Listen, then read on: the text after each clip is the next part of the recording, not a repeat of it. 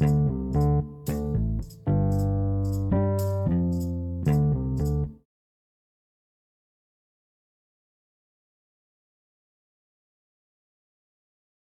back to Brothers King Talk, where today we are reviewing the 1992 hit End of the Road by Boyz Two, as in the number two, Men. My name is Samuel.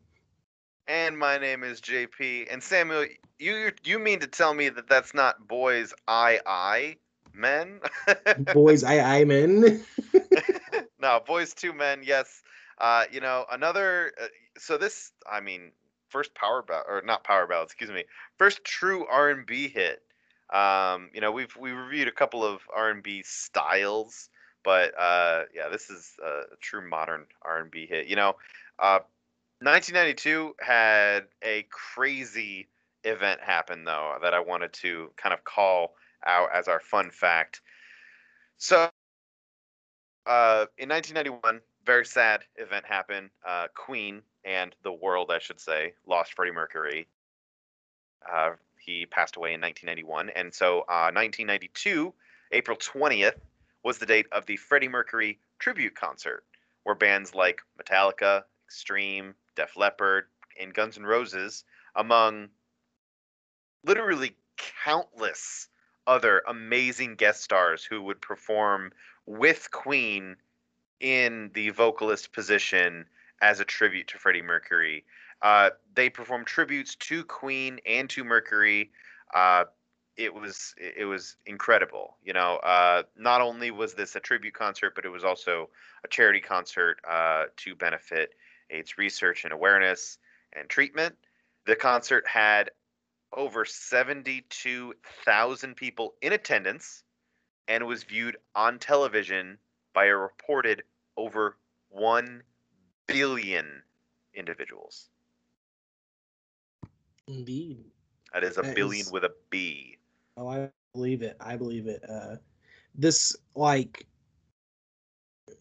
so this is going to sound awful, but it happens a lot in music history.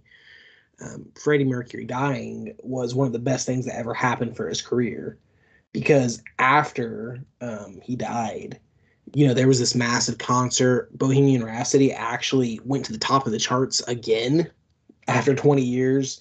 It showed up in Wayne's World, and now like Queen and those songs are just part of the cultural zeitgeist. Like, it's insane to think about. And Yeah, I think absolutely. that was really the period when that started.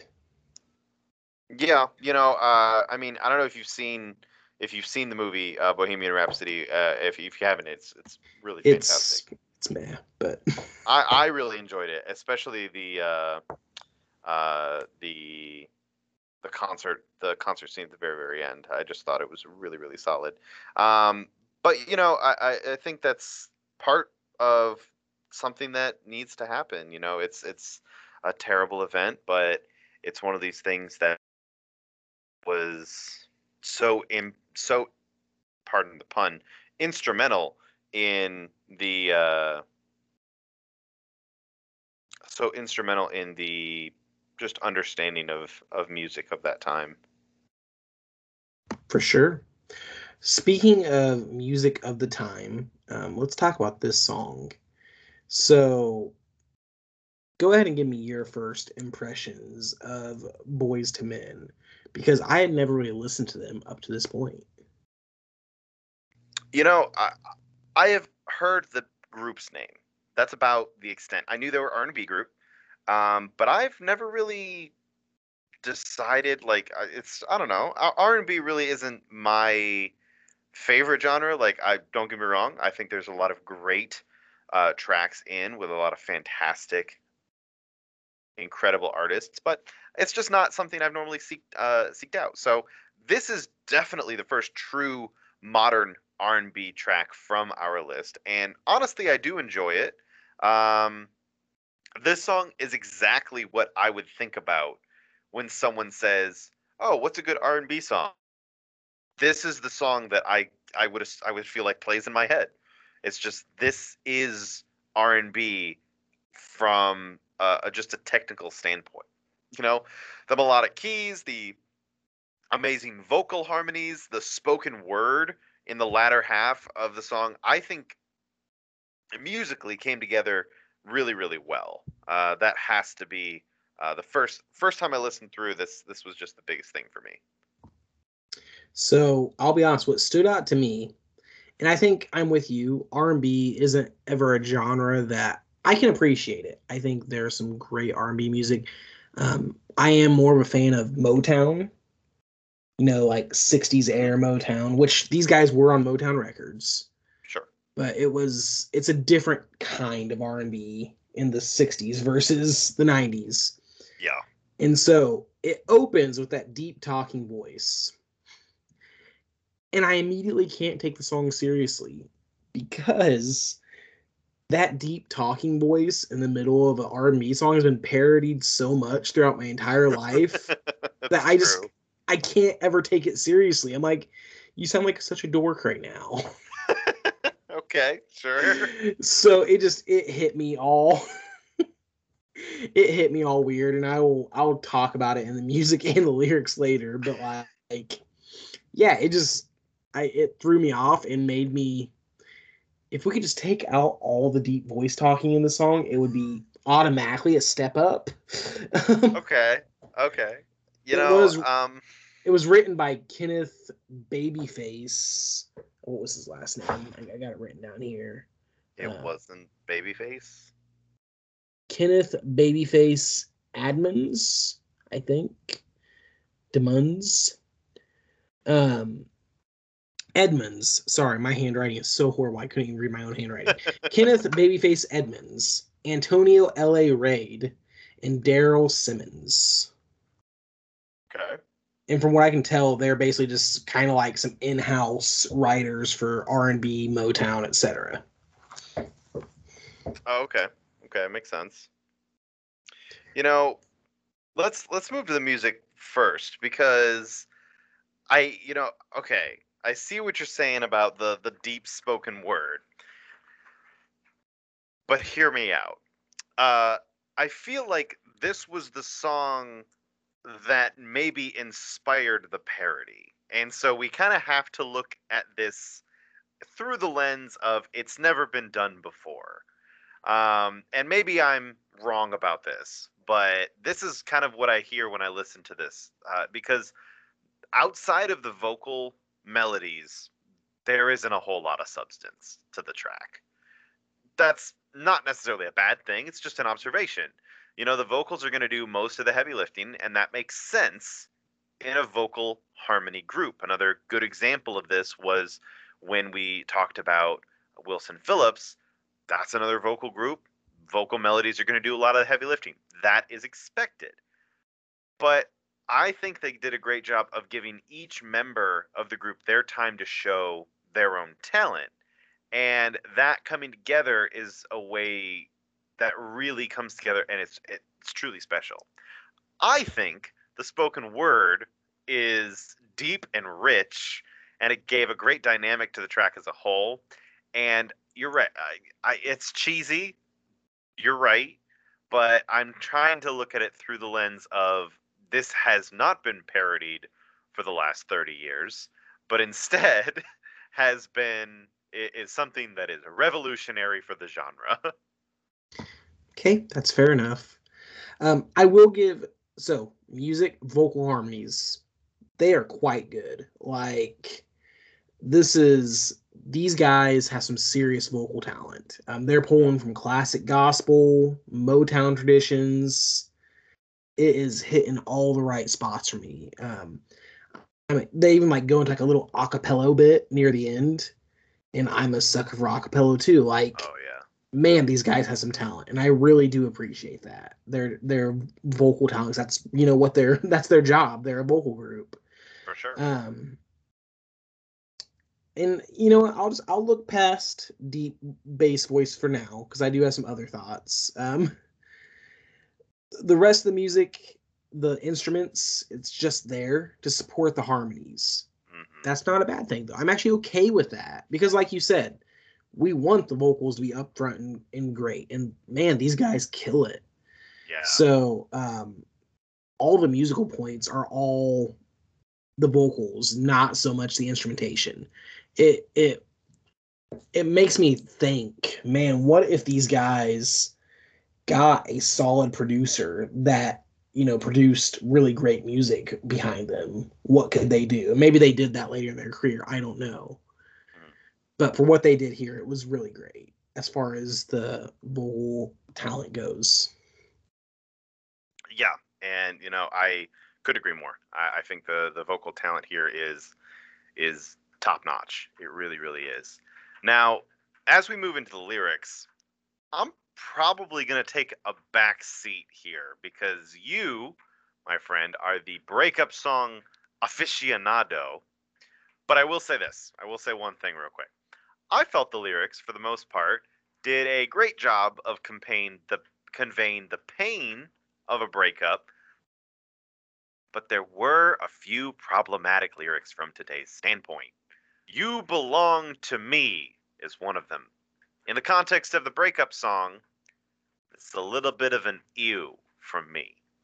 And in the spoken word, although I liked the tone of the voice, it sounded more like, "You're abusive and I don't care. I'm sticking around."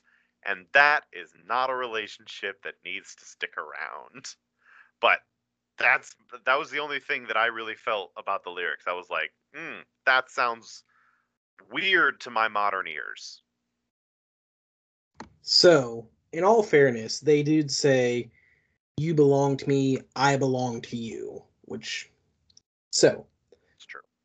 the lyrics at first glance, they're really sweet, all about unfailing love. I'm gonna love you no matter what, right? It's kind of that. Um, there's a fine line, and there's been some great movies and stories about this. The fine line between I am being romantic and heroic, and I'm being a creepy stalker who thinks I'm owed you. Hmm. And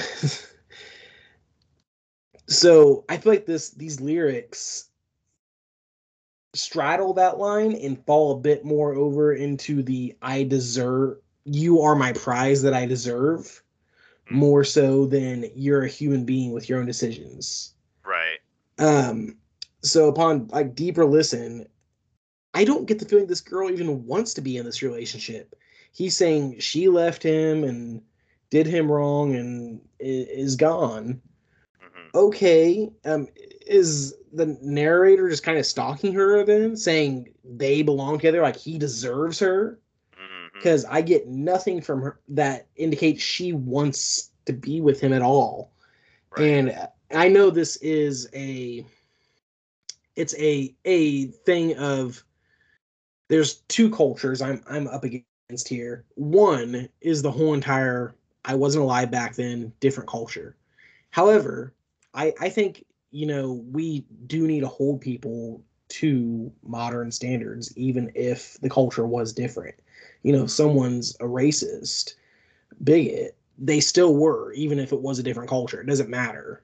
Right. Um, Likewise, I'm up against the whole entire R&B culture. I know it's different, Hmm. and they have like their own kind of like vocabulary about it, and their own kind of, what may seem extreme to me probably isn't to the people who listen to that music a lot, right? Yeah. So Sure. I know I'm kind of butting heads against cultures I'm not entirely familiar with. However, with that said, the song comes off as super creepy to me. Like it hits me wrong, and I'm Hmm. just like, this feels like that creepy guy who thinks he deserves something rather than a mutually loving relationship. I would even be okay if the song was flipped to, "You broke my heart and I'm at the end of the road now. It's rough. I don't know what to do with myself." I'm okay with those type of songs. I'm not okay with saying it's only right that you get back with me because I deserve that somehow. Hmm. Um, so yeah, it just hits me as kind of creepy, and I don't really like the lyrics at all. And then Yeah. the like you said, the deep voice, which I found cheesy to begin with, but outside of that, um, it just sounds almost menacing there at the end. Yeah. So it might be a cultural divide that I'm just not as familiar with, but it is not hitting me good whatsoever. Also, if he Yeah. used the word baby one more time, I was like, really? Right now? I'm out. So, yeah, my final thoughts on this. Music, I give a 2. That vocal talent is not to be denied. It kills. Solid. Um, Lyrics, I give a half a point. I almost gave them a 0, but I think there are some good ideas in there. I like a good breakup song. It just kind of it went too far into the creeper territory for me. And because of that, overall, I don't think the song holds up. Because in modern days, it reads more like a creepy guy on stalking someone on the internet than it does romantic, gallant love. So Sure. the lyrics really tank the song for me, which is a shame. Because in other words, I was enjoying it. I give it a 3.5 out of 9. Okay. Okay. So, this is, like I said before, exactly the type of song that I think of when I think R&B. It's a great song to think of, honestly, because I mean, it really is uh, the start of R&B in the mainstream. Just shown as the fact that it is part of the Billboard Top 100s that we're going through. The lyrics are definitely problematic in more places than a few, but overall, I think the track is pretty good. The vocals are stellar from the highs to the lows. Really, really solid, and I think this is overall a very, very solid track. Along the same lines of you with the ratings here, we got music. I did change up my rating just a little bit here, but music I ended with a 1.5, 1.5, because it is super, super good, super, super solid in terms of style. The vocal melodies just really, really solid. Lyrics, I also gave a 0.5, just too problematic in too many places to get anything higher than that. And you're right, it reads kind of like a creepy stalker message. That's not great. Um, excuse me. And then finally, we ended with a 1.5 in the overall section, just because it's an R&B track, and it's a great R&B track. If it was just the vocal melodies and no lyrics, it would be fantastic. But unfortunately, that's not the case. So it's middle of the road here for me, and I landed on a 3.5 out of 9. Wow, matching scores. We haven't done that in a while. No, no, we have not. Well, guys, thank you so much for listening. I've greatly enjoyed this, and I'm going to enjoy just continuing to move throughout this decade and the next. So, as always, my name is Samuel. And my name is JP. And we have been talking about 1992's End of the Road by Boyz II Men. This has been a Brothers King Media production.